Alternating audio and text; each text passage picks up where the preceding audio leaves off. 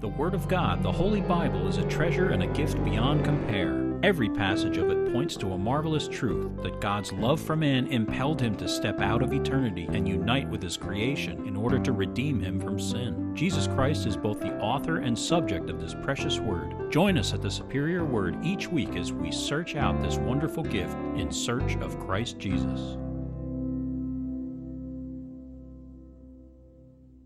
Psalm 16. This is a Michtam of David. Preserve me, O God, for in you I put my trust. O my soul, you have said to the Lord, you are my Lord. My goodness is nothing apart from you. As for the saints who are on the earth, they are the excellent ones, in whom is all my delight. Their sorrows shall be multiplied who hasten after another God. Their drink offerings of blood I will not offer, nor take up their names on my lips. O Lord, you are the portion of my inheritance and my cup. You maintain my lot. The lines have fallen to me in pleasant places. Yes, I have a good inheritance. I will bless the Lord who has given me counsel. My heart also instructs me in the night seasons. I have set the Lord always before me. Because he is at my right hand, I shall not be moved. Therefore my heart is glad and my glory rejoices. My flesh also will rest in hope. For you will not leave my soul in Sheol, nor will you allow your Holy One to see corruption. You will show me the path of life. In your presence is fullness of joy. At your right hand are pleasures forevermore. All right, we've got Leviticus 24, verses 1 through 9 is our sermon today. It's entitled The Holy Oil and the Holy Bread. Then the Lord spoke to Moses, saying, command the children of Israel that they bring you pure oil of pressed olives for the light to make the lamps burn continually. Outside the veil of the testimony in the tabernacle of meeting, Aaron shall be in charge of it from evening until morning before the Lord continually. It shall be a statute forever in your generations. He shall be in charge of the lamps on the pure gold lampstand before the Lord continually. And you shall take fine flour and bake 12 cakes with it. 2/10 of an ephah shall be in each cake. You shall set them in 2 rows, 6 in a row, on the pure gold table before the Lord. And you shall put pure frankincense on each row, that it may be on the bread for a memorial, an offering made by fire to the Lord. Every Sabbath he shall set it in order before the Lord continually, being taken from the children of Israel by an everlasting covenant. And it shall be for Aaron and his sons, and they shall eat it in a holy place, for it is most holy to him from the offerings of the Lord made by fire, by a perpetual statute.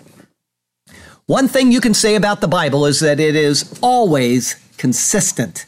It uses things from nature consistently. It uses numbers consistently. It uses moral issues consistently. You can, for example, do a study on trees in the Bible, and you will find consistent patterns in the use of trees. Or you can pick certain trees and find consistent pattern in the use of those trees. What about the number 5? If you go through the Bible, a theme will develop based on the number 5 that is simply remarkable. It is the number of grace. Now, if I didn't tell you that, and if you just did your own thorough study, you would figure it out all by yourself. What is more than amazing is that these themes weren't all decided upon, written down, and then built upon one person upon another. Rather, unless you knew that God was directing these things, you would assume exactly the opposite was true. You would say these books were written eons apart. They were written in different countries by various people, and yet coincidentally, the patterns match? How can that be? This can't be coincidence at all. You would have to come to this conclusion because for the most part, the patterns weren't discovered until long after they were written down. In fact, many of the patterns have only been discovered in recent years. It's a marvel and it is amazing. But it is one of those remarkable proofs that the Bible is what it claims to be, the Word of God. No random chance could have come up with these patterns time and time and time again. Our text verse comes from Psalm 132. For the Lord has chosen Zion. He has desired it for his dwelling place. This is my resting place forever. Here I will dwell, for I have desired it. I will abundantly bless her provision. I will satisfy her poor with bread. I will also clothe her priests with salvation, and her saints shall shout aloud for joy. There I will make the horn of David grow. I will prepare a lamp for my anointed one. His enemies I will clothe with shame, but upon himself his crown shall flourish. Today, we're going to look at several things which form patterns in Scripture that are seen right in these 6 verses from that psalm. We will look at the dwelling place, we'll look at rest, we'll look at bread, we'll look at the lamp, and quite a few other things that are not in this psalm. All of them are found in just 9 verses, and yet, if you were to do a study on any single one of them, you would find the same consistency running throughout Scripture. Once something is introduced, it generally remains tied into the same concept all the way through until the very end of the Bible. I'm sure I'm like any one of you. At times I have doubts about things. Can it all be true? Can the Bible be relied upon? Am I sure about what I've read and what it means to my eternal future? When I have doubts flicker in my mind like this, all I need to do is think about what I've already learned. The marvel of this book is that once you've really looked into it, and once you've really thought about all that it teaches, all that it reveals, and all that it details, you can once again feel confident that the doubts were all for naught. The Lord is a safe place because His Word says He is. As the psalmist said, "You are my hiding place and my shield. I hope in your Word." The Word reveals, and that is all I need. Thank God for this marvelous treasure. Great things are to be found in His superior Word. And so let's turn to that precious Word once again, and may God speak to us through His Word today, and may His glorious name ever be praised. I have just 2 thoughts for you today. The first is care of the menorah. It's verses 1 through 4. Verse 1, "Then the Lord spoke to Moses, saying," words of law and words of instruction lie ahead. Therefore, the Lord speaks only to Moses. From there, Moses will relay the commands he receives to the people. The Lord had just given the instructions for the weekly Sabbath feast of the Lord and the 7 annual feasts of the Lord. And with that accomplished, He will now give instructions for the daily and weekly services required for the menorah and the table of showbread. The importance of this placement cannot be understated, because the Lord had just said in verse 23:3 that the Sabbath day is a Sabbath of solemn rest, and it is a holy convocation. Because of this, the Lord directed explicitly to the people, "You shall do no work on it. It is the Sabbath of the Lord in all your dwellings." And yet, in the next 3 verses, no exemption is given for performing the daily rituals on the Sabbath. And in verse 8, Aaron and his sons, meaning the priests, are explicitly told to violate the Sabbath in order to honor the Lord. In other words, in the temple, there is in essence no earthly Sabbath, but there is rest. There is work done, but it is work which is in the presence of the Lord, who is at His place of rest. God rested on the 7th day, a day on which the Genesis account recorded no evening or morning. It is an eternal day. The priests in type enter that place of rest. And so whatever they do, it may violate or profane the Sabbath, but it does not profane God's rest, which the Sabbath only anticipates. At the temple, the priests worshiped and served the Creator in a place of rest, which is exactly what man was originally created to do, and which is exactly what the final pages of Scripture say that man will do in heaven. In this, we can now see that the words of Jesus in Matthew 12 are referring directly to what is stated in Leviticus. There we read this: "At that time, Jesus went through the grain fields on the Sabbath, and His disciples were hungry and began to pluck heads of grain and to eat. And when the Pharisees saw it, they said to Him, 'Look, your disciples are doing what is not lawful to do on the Sabbath.' But He said to them, 'Have you not read what David did when he was hungry, and he and those who were with him? How he entered the house of God and ate the showbread, which was not lawful for him to eat, nor for those who were with him, but only for the priests? Or have you not read in the law that on the Sabbath the priests in the temple profane the Sabbath and are blameless? Yet I say to you that in this place there is one greater than the temple. But if you had known what this means, I desire mercy and not sacrifice, you would not have condemned the guiltless, for the Son of Man is Lord even of the Sabbath." What Jesus was saying with the words, "The Son of Man is Lord even of the Sabbath," is that He is the anticipated Messiah. And because of this, his authority as the Messiah is superior to the law of the Sabbath. And so no guilt can be imputed either to him or to his disciples who have acted under his authority, just as the priests here in Leviticus are going to be directed to profane the Sabbath under the authority of the Lord. The adjective used in the words, one greater than the temple, is neuter.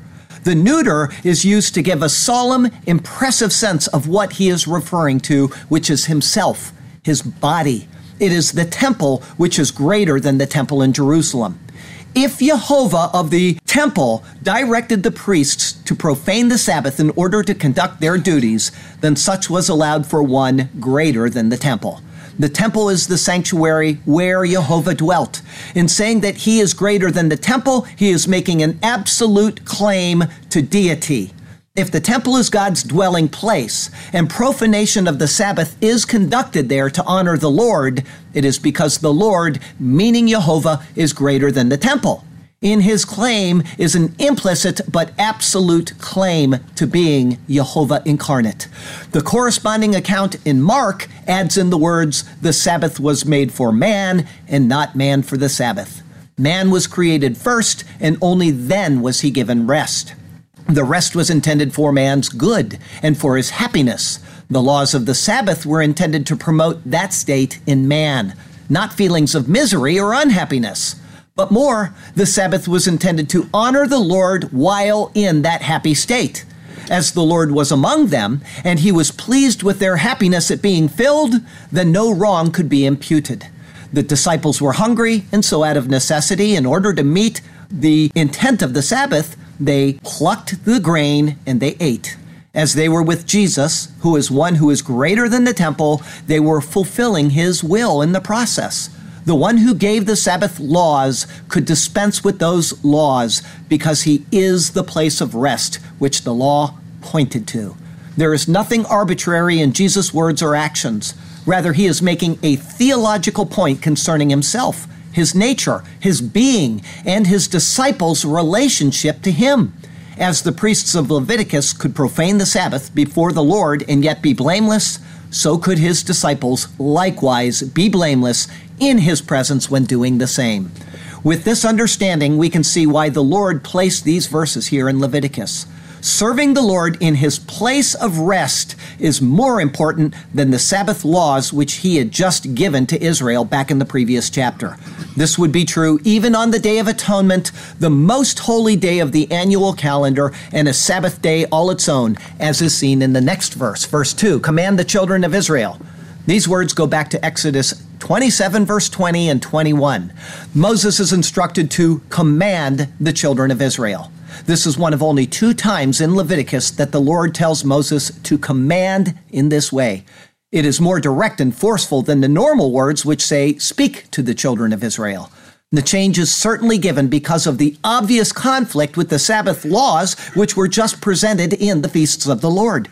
If the Lord gave those directives and now he gives these commands, then there can be no contradiction between the two.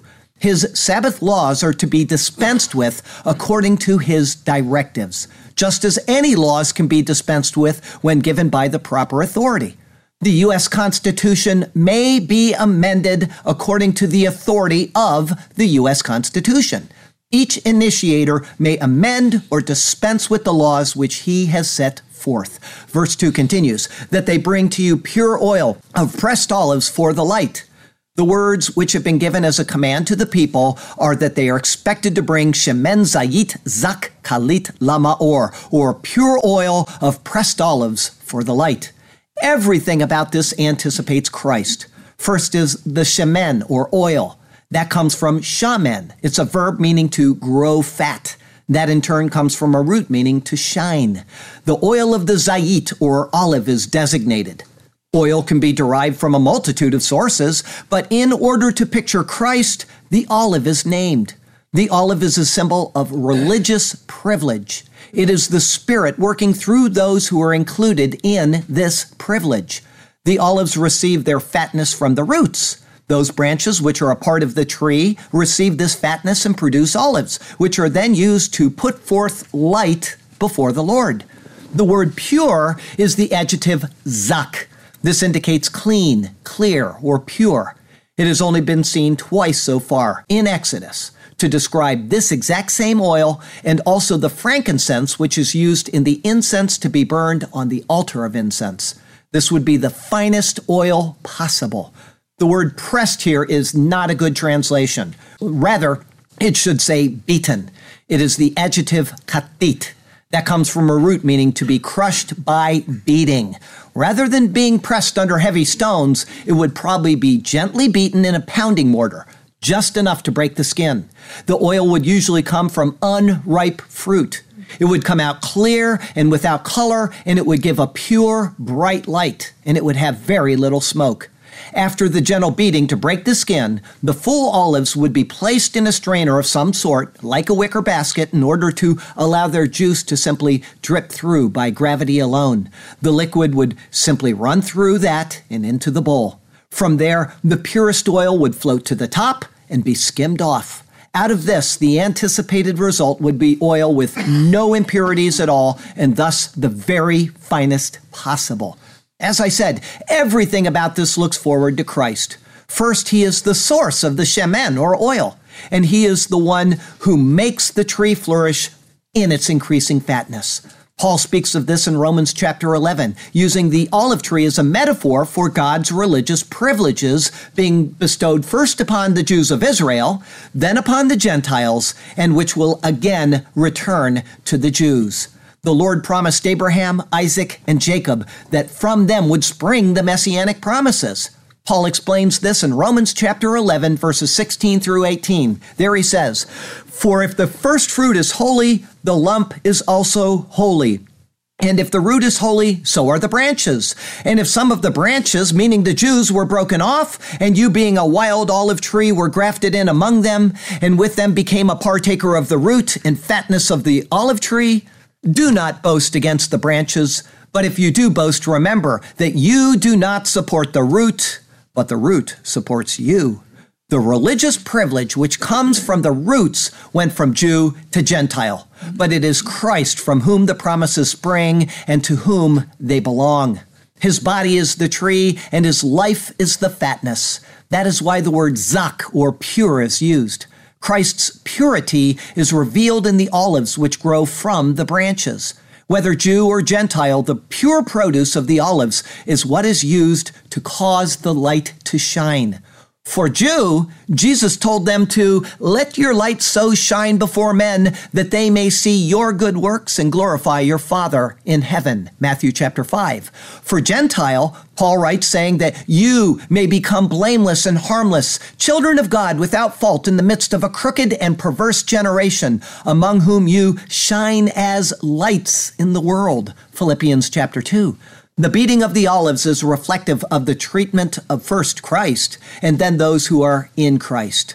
Peter explains this. 1 Peter chapter 2 says, "For what credit is it if, when you are beaten for your faults, you take it patiently? But when you do good and suffer, if you take it patiently, this is commendable before God. For to this you were called, because Christ also suffered," think of the olives being beaten, Christ, "leaving us an example that you should follow his steps, who committed no sin, nor was deceit found in his mouth." This pure oil from the fatness of the olive, all pointing to Christ and those who are in Christ who bring forth their offering, was to be used, verse 2 continues, to make the lamps burn continually, to cause to ascend the lamp perpetually. In other words, to have the light of the lamp to rise continually. It doesn't mean to burn as if to consume. Instead, it is a word which normally is used to express an action, such as the burning of a sacrifice, which is offered to the Lord. There it ascends to the Lord. It could thus be paraphrased to say, to cause the lamp to ascend to the Lord continually. There is a debate as to whether the lamp was to burn continually day and night, or if it was to burn every night continually. It appears from Exodus 27, verse 21, Exodus 30, verse 8, and from the next verse, that the lamp, meaning the menorah, only burnt throughout the night. The idea of a light is to illuminate, and that's only needed where there is darkness.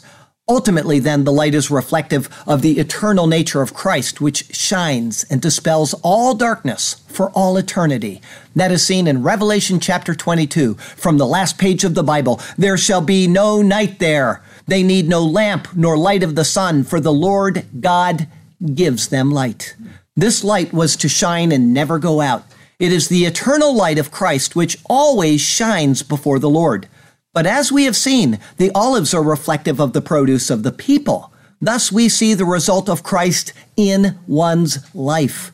In Daniel chapter 12, for example, it says this of the faithful Jews: "Those who are wise shall shine like the brightness of the firmament, and those who turn many to righteousness like the stars forever and ever."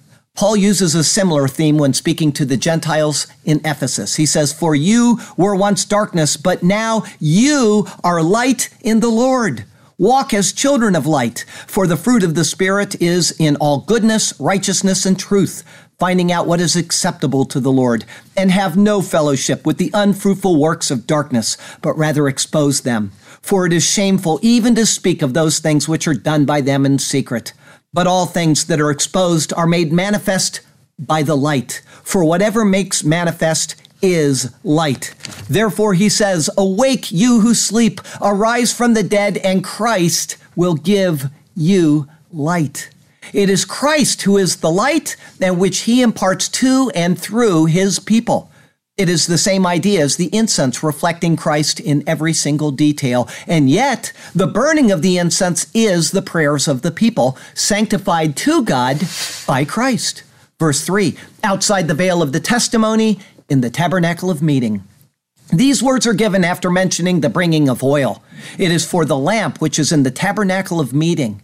In other words, the Lord is specifying the particular lamp. Because of the abrupt change in the subject from the feasts of the Lord to the bringing in of oil, this is being made clear to Moses. It is the lamp which is previously described and which is in the tabernacle outside the veil and before the testimony. In the use of the words outside the veil of the testimony, we can see a truth which should not be missed. The Lord could have simply said in the tent of meeting or in the holy place, but he specifically mentions the veil of the testimony. The veil, or paroket, signifies a fracture exists in which on one side there is rest and on the other side there is labor and rigor. If you remember the symbolism of the veil, it is the body of Christ. It was torn when he died. His body was torn. It is explicitly said that in the book of Hebrews. The testimony, meaning the law contained in the ark, is where rest is found. However, man is fallen and is kept apart from God because of violations of the law. However, Christ is the fulfillment of the law, and in him is rest. The deeds of the people and their light which shines is only acceptable because of Christ. Again, we must think of the symbolism of the olive tree, the branches and the fruit which the branches bear. Our deeds are only acceptable because of being in Christ. Our prayers, symbolized by the incense which burns in this same room, are only acceptable because of him. In the end, only because of Christ is there anything which is found acceptable in us. Does everybody understand that?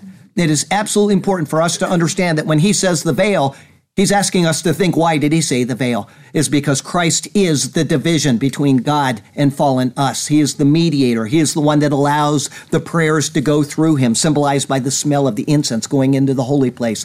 Everything about this is picturing Jesus Christ. Everything. Verse 3 continues, Aaron shall be in charge of it from evening until morning. Aaron here means Aaron and his sons, as was explicitly stated in Exodus 27. The lamp was to be tended to throughout the night. This suggests that it was not left burning during the day, but some commentaries disagree. No matter what, the symbolism of perpetual light is not diminished by having natural sunlight, because Christ is called the Son, S-U-N, of righteousness in Malachi 4, verse 2. Verse 3 continues, before the Lord continually. The burning of the lamp is of particular interest to the Lord.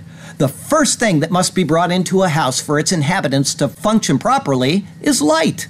And for light to shine, there must be something to produce that light. In this case, it is the oil, signifying the Spirit in action, and thus life itself. It is reflective of the first command given after the creation of the universe. Then God said, "Let there be light." Thank you. And there was light. Here, after the calendar-driven feasts of the Lord, and then more calendar-driven instructions to come in the next chapter, we have this chapter, which commences with the care of the lamps and the table of showbread. In this, we can see that the light here is that which burns throughout the duration of the entire calendar. It is a reflection of the work of Christ from beginning to end and throughout all of the ages. About 1,500 years after this, we will see what this light pictures as it flows from John's pen concerning Jesus. Here in John chapter 1, we read, "In him was life, and the life was the light of men. And the light shines in the darkness, and the darkness did not comprehend it." And he is that same light which we are seeing shining on the last page of the Bible. It is Christ now, at all times, and throughout all ages. There is design, there is intent, and there is wisdom seen in this seemingly misplaced passage of Scripture. Verse 3 continues, "It shall be a statute forever in your generations." As always, these words must be taken in their proper context. As these things only picture Christ and his work, the statute forever means until the time when they are revealed and fulfilled in Christ. Now, that which was once physically given is spiritually realized in him and in his people. Verse 4, "He shall be in charge of the lamps on the pure gold lampstand before the Lord continually." The verse is literally translated as, "Upon the menorah, the pure, he shall array the lamps before the Lord continually." The reason for using the definite article before pure is that it was made of pure gold. Thus, it symbolizes Christ in his divine nature. What may also be inferred from this definite article is that the menorah was kept pure by keeping it clean of any ashes which might have fallen on it. It was always pure, internally and externally. Thus, it is reflective of Christ's perfect purity in all ways, physical, moral, etc. The use of the word arak, or array, is to signify that the lamps were always to be arranged as the Lord previously described in Exodus. To understand all of the symbolism of this most important article, you should go back and watch the sermon from Exodus 25. It is an astonishing lesson. As far as the arraying of the 7 lamps on it, it is reflective of the letters of the 7 churches in Revelation, called the 7 lampstands. The arranging of the lamps here is reflective of Christ's arranging of the lampstands of the church. The purest of gold fit for a king was used to make a 7-branched lampstand. Seeing its beauty makes my heart sing, the workmanship marvelous, stunning, and grand. Every detail is so beautiful, each knob and flower, the glistening of the branches as they catch the light.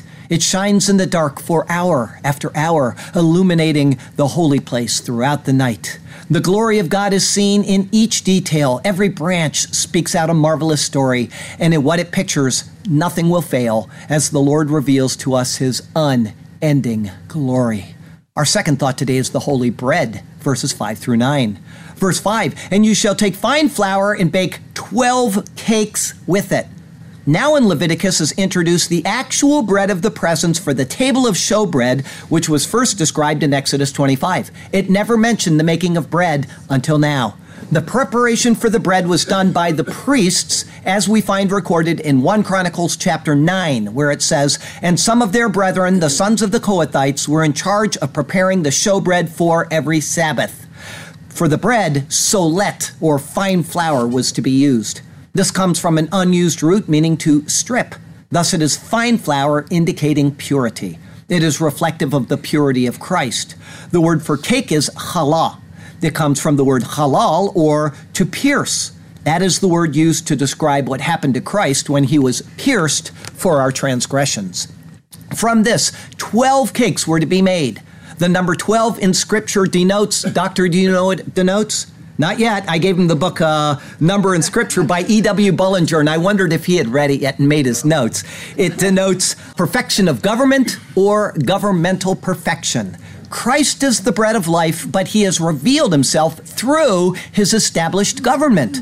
First, that of the 12 tribes of Israel who proclaimed his coming, and then through the 12 apostles who proclaimed his having come. Verse 5 continues, 2/10 of an ephah shall be in each cake. The 2/10 of each cake reveals him as well. The amount for each equals 2 omers. the amount that 2 men could eat in one day. But instead of saying that, it says 2 tenths. Thus, there are 24 tenths total in the bread. 2 is an indication of difference in the Bible, that there is another.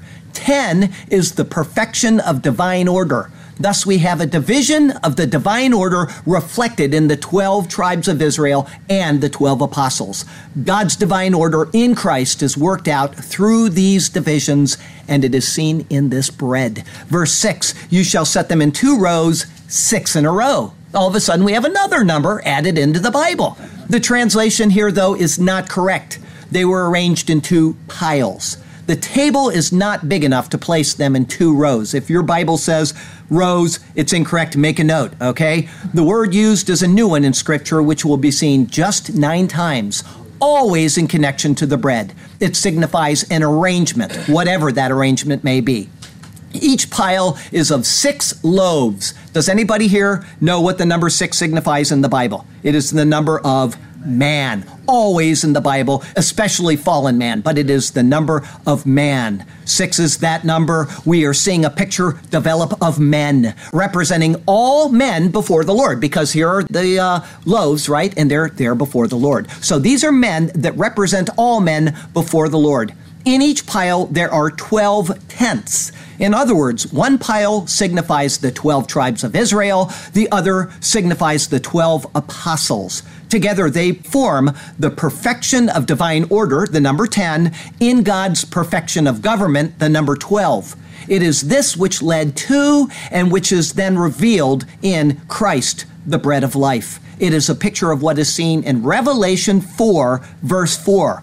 Around the throne were 24 thrones, and on the thrones I saw 24 elders sitting, clothed in white robes, and they had crowns of gold on their head. You see what's being pictured there? The bread represents the 24 elders, the tribes of Israel, and the apostles, all represented in what we're seeing right here. Nothing is said about whether the bread contained yeast or not, though. It could go either way as far as what it actually pictured. The Pentecost loaves had yeast because they reflected Jew and Gentile being acceptable to God despite their sin because of Christ's covering. Such could be the case here. Or it could be that they were unleavened and thus reflect only Christ's purity. Jewish writers such as Flavius Josephus state that they were unleavened. What matters is that it doesn't matter. The Bible is silent on the matter. Verse 6 continues, on the pure gold table before the Lord. The shulchan, or table, is a word that indicates to stretch out or to spread out. It is a place of expanse. Again, the wording is precise in the Hebrew. On the table, the pure before the Lord. The table was overlaid with pure gold, and it was certainly kept pure through constant maintenance. And again, it would be reflective of Christ, pure and undefiled internally and externally. The details for this table are recorded in Exodus 25. If you didn't hear that sermon on its makeup, you missed a great deal. You have your instructions for this afternoon. This table, like the menorah, is said to be before the Lord. Because of its location, it is elsewhere called Lechem HaPanim, or literally, bread of the faces. Translations will then call them the bread of the presence. What we have is the idea of the Lord's eyes always being on those who are in Christ. He is the bread. His people are of the same lump. As Paul says in Romans chapter 11, for if the first fruit is holy, the lump is also holy. Verse 7, and you shall put pure frankincense on each row. Levona zakah, or frankincense pure, was to be placed either on or by each pile. The word can indicate either. As there would have been room for the incense on the table, it was probably alongside of the bread. This levona, or frankincense, comes from the word lavan, meaning brick. The concept of a brick in the Bible is one of human work. At the Tower of Babel, the people made bricks in order to work their way to heaven. In Egypt, the people were forced to make brick without straw and were unable to perform their duties. In both instances, pictures were being made of man's futile attempt at pleasing God through works. Their brick making was tainted and it was unacceptable. This incense, however, is zakah, or pure. It is reflective of the pure works of Christ, or of those who are in Christ, which are deemed acceptable to God because of Christ. This is then more fully explained with the words, verse 7 continues, that it may be on the bread for a memorial, an offering made by fire to the Lord. As it is for the bread as a memorial, it is specifically speaking of the acceptable works of Christ. The bread is a bloodless offering from the children of Israel, representative of the people of God who are diligent in sanctifying themselves to perform good works. It is the works of Christ, however, which makes them acceptable. Paul explains this in Romans chapter 15. Nevertheless, brethren, I have written more boldly to you on some points, as reminding you, because of the grace given to me by God, that I might be a minister of Jesus Christ to the Gentiles, ministering the gospel of God, that the offering of the Gentiles might be acceptable, sanctified by the Holy Spirit. As can be seen, the Gentiles, like Israel, have also become an offering to God because of the work of Christ, sanctified through what he has accomplished. It is through this great work that the Holy Spirit is available to do exactly that, the process of sanctification. This is the very heart of the work of Christ, that together Jew and Gentile are found acceptable through him. It is therefore his work which is offered up to God as an offering made by fire to the Lord, pictured by this pure frankincense. Verse 8, every Sabbath he shall set it in order before the Lord continually. What day of the week are they to do this? The Sabbath. That's right, it's a Saturday. They are ordered, they are instructed to violate the Sabbath. Is everybody seeing this? They are picturing those who are ministering before the Lord. We are in Christ. What does that tell you about having a Sabbath day? It's done. It's over. We are not required to have a Sabbath day. It's as clear and as obvious as it could be in the pages of Scripture, if you are willing to take the Bible in the proper context. They are there in the temple. We are in Christ. He is the temple. They violate the Sabbath, but they do not profane God's rest. We are in Christ. We are not profaning God's rest. We are living God's rest. I hope everybody remembers that lesson, lest you go to a church someday and the pastor says you have to have a Sabbath day off. Spend all day in church and listen to my boring sermon, okay? That's not true. We are in Christ. We are in our rest. The bread was changed out every Sabbath as prescribed here. Because of the words before the Lord continually, tradition says that the Jews made this an exceptionally solemn service. As the old bread was being removed, the new bread was being put in its place at exactly the same moment. One priest's hands removing the old, while the other priest's hands inserted the new. That's just a tradition, but that's what they did. For us, the symbolism here in Leviticus is pretty remarkable. The new bread was rested on the day of rest, in the Lord's presence, at his place of rest, on this table. It must be at least partially what David was thinking of when he wrote the 23rd Psalm. You prepare a table before me in the presence of my enemies. You anoint my head with oil. My cup runs over. Surely goodness and mercy shall follow me all the days of my life, and I will dwell in the house of the Lord forever. The people of God may be hemmed in by enemies, but they are in the middle of it, right in the house of the Lord. We are in Christ. A table is set where the people of God can stretch out in ease and rest. It is the promise of a return to Eden and the presence of the Lord, all because of the work of Jesus Christ, which makes us acceptable to God once again. Verse 8 continues, being taken from the children of Israel by an everlasting covenant. God required it of them, and they had agreed to the covenant. Therefore, whether in substance or in money to purchase the substance, the items for the menorah and the table of showbread were provided from the children of Israel. In other words, these things are reflective of the people, and it is Christ who establishes his people. If you are a follower of Jesus Christ, you are reflected in the very things that we are looking at today, the oil and the bread. It is you that is being pictured here. Verse 9, and it shall be for Aaron and his sons, and they shall eat it in a holy place. The bread of this passage is one of only a very limited number of things which were required to be eaten in a holy place by the priests. Despite this being for the priests, this is the same bread which was given to David when he was escaping from Saul, and which I cited by Jesus' mouth in the book of Matthew earlier. That is found in 1 Samuel chapter 21, and I'm going to read you the whole thing. So David said to Ahimelech the priest, the king has ordered me on some business and said to me, do not let anyone know anything about the business on which I send you or what I have commanded you. And I have directed my young men to such and such a place. Now, therefore, what have you on hand? Give me 5 loaves of bread in my hand, or whatever can be found. And the priest answered David and said, there is no common bread on hand, but there is holy bread, if the young men have kept themselves from women. Then David answered the priest and said to him, truly, women have been kept from us about 3 days since I came out. And the vessels of the young men are holy, and the bread is in effect common, even though it was consecrated in the vessel this day. So the priest gave him holy bread, for there was no bread there but the showbread, which had been taken from before the Lord in order to put hot bread in its place on the day when it was taken away. Only by a stretch of the law here in Leviticus could this have come about. It says that the bread was only to be eaten by the priests and only in a holy place. But the bread was given to David, and he took it with him. And yet Jesus cited this exact account in Matthew 12, indicating that the request of David and the decision of the priests was not unacceptable. The need of the man outweighed the precept of the law. Verse 9 finishes with, for it is most holy to him from the offerings of the Lord made by fire by a perpetual statute.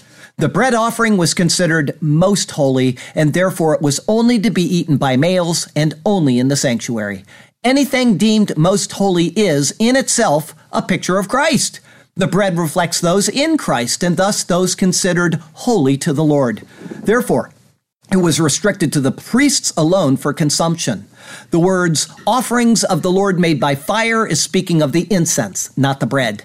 The incense being connected to the Lord was burnt on the altar while the bread was eaten by the priests. The symbolism is that of Christ being offered up to God and the people being acceptable to God because of Christ's mediation. Each thing is logically presented to show us both the person and the work of Jesus Christ and the acceptability of those in Christ to God. What is implied here, and what is stated explicitly elsewhere, is that only those who are in Christ are acceptable to God. Even the Jews, the people of God's choosing, who do not receive Jesus, are as branches broken off.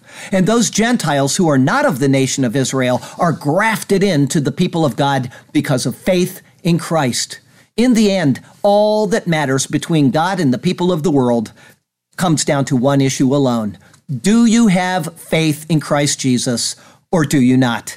The difference is eternal in scope. If you have never made a commitment to Jesus Christ, who has done all of the work necessary, pictured in the frankincense which is offered to God, all that's necessary to restore us to a right relationship with God, today would be a very good day for you to do so. We talked in the prophecy update about children dying of the flu, an expected 56,000 people punching their final ticket because of the flu. Any one of us could get that. Anybody listening right now could get that, and they could die this week.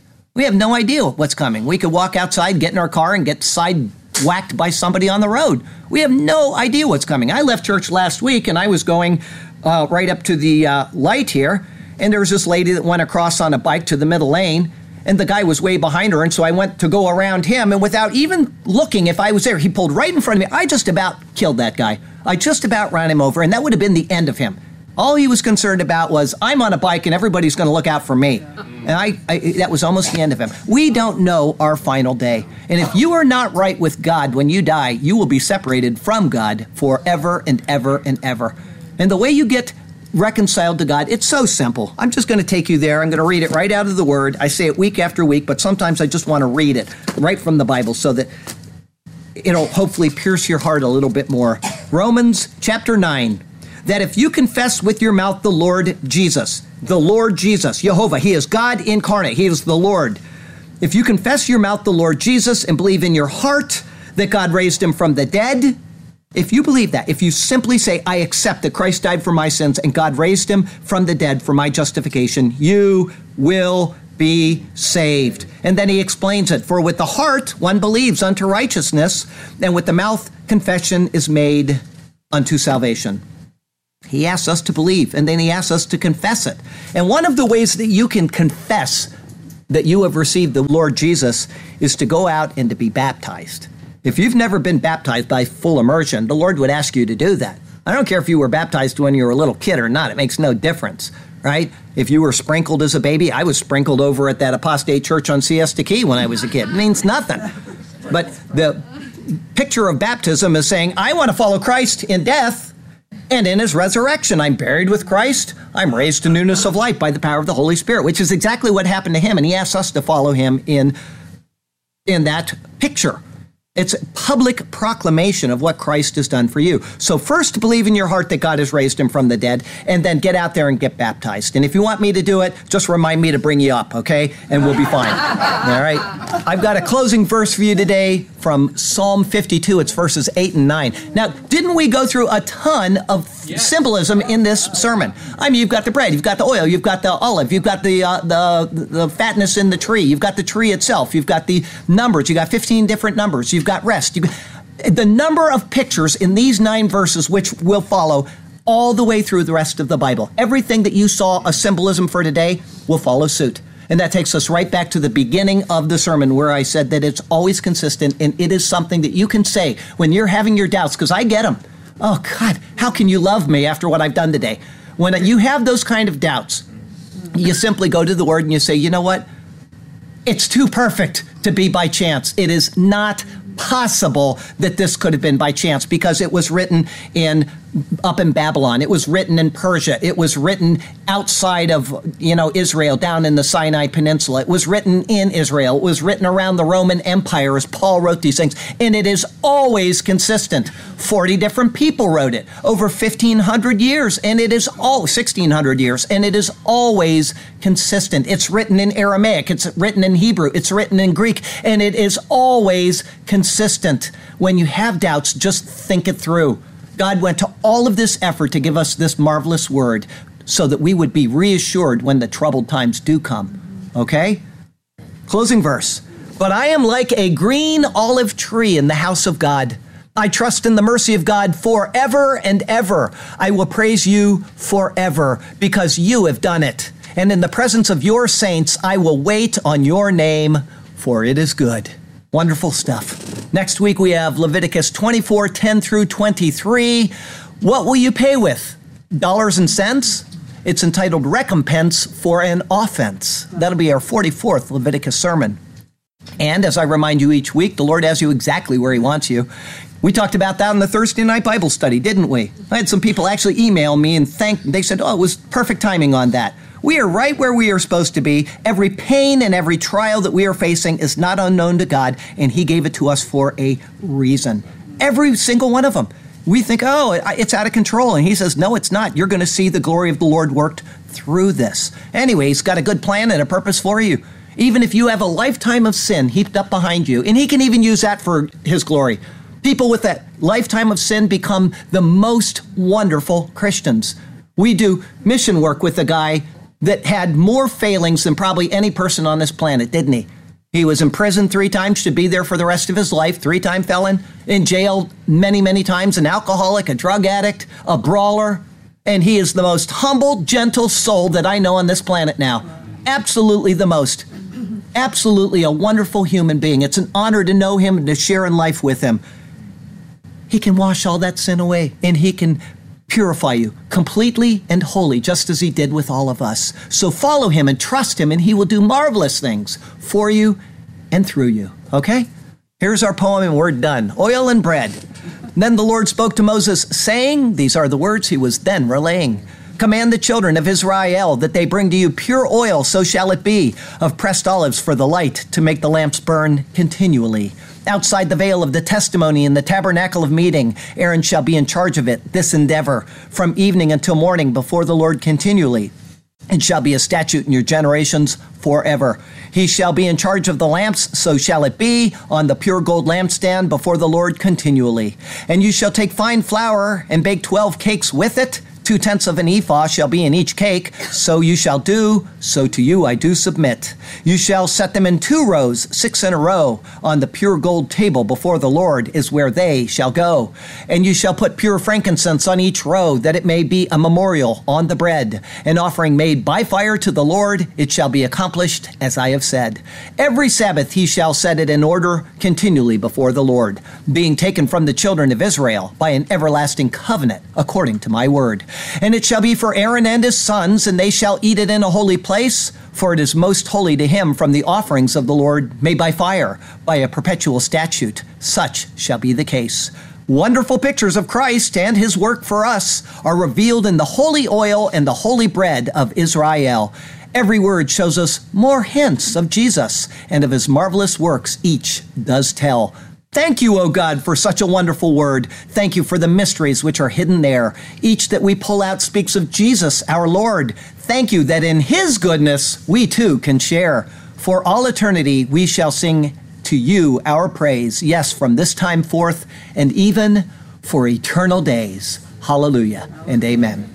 Heavenly Father, thank you so much. Thank you so much for this lesson today, which was just so needed, at least in my life. I don't know about anybody else, but I sure need to remind myself of these things. And the lessons that we find in verses like this really help me to have my faith solidified and to remember that you're in control and that everything is well with my soul.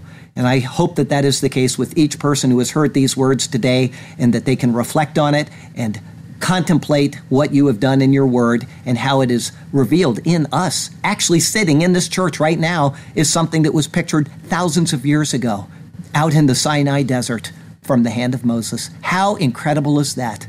But this is what it says, and this is what we by faith believe. And so we offer to you our souls, our lives, the produce of our lives, the light that shines from the olives that come from us, from the oil that is in us. Help our lights to shine in a way that is radiant for the world to see and people to want to have a hunger for this word and for who you are, and to pursue you all the days of our lives and their lives. And we thank you for the chance to do these things. You've given us this walk in life to use properly. Help us to do so. And we pray these things in Jesus' name. Amen.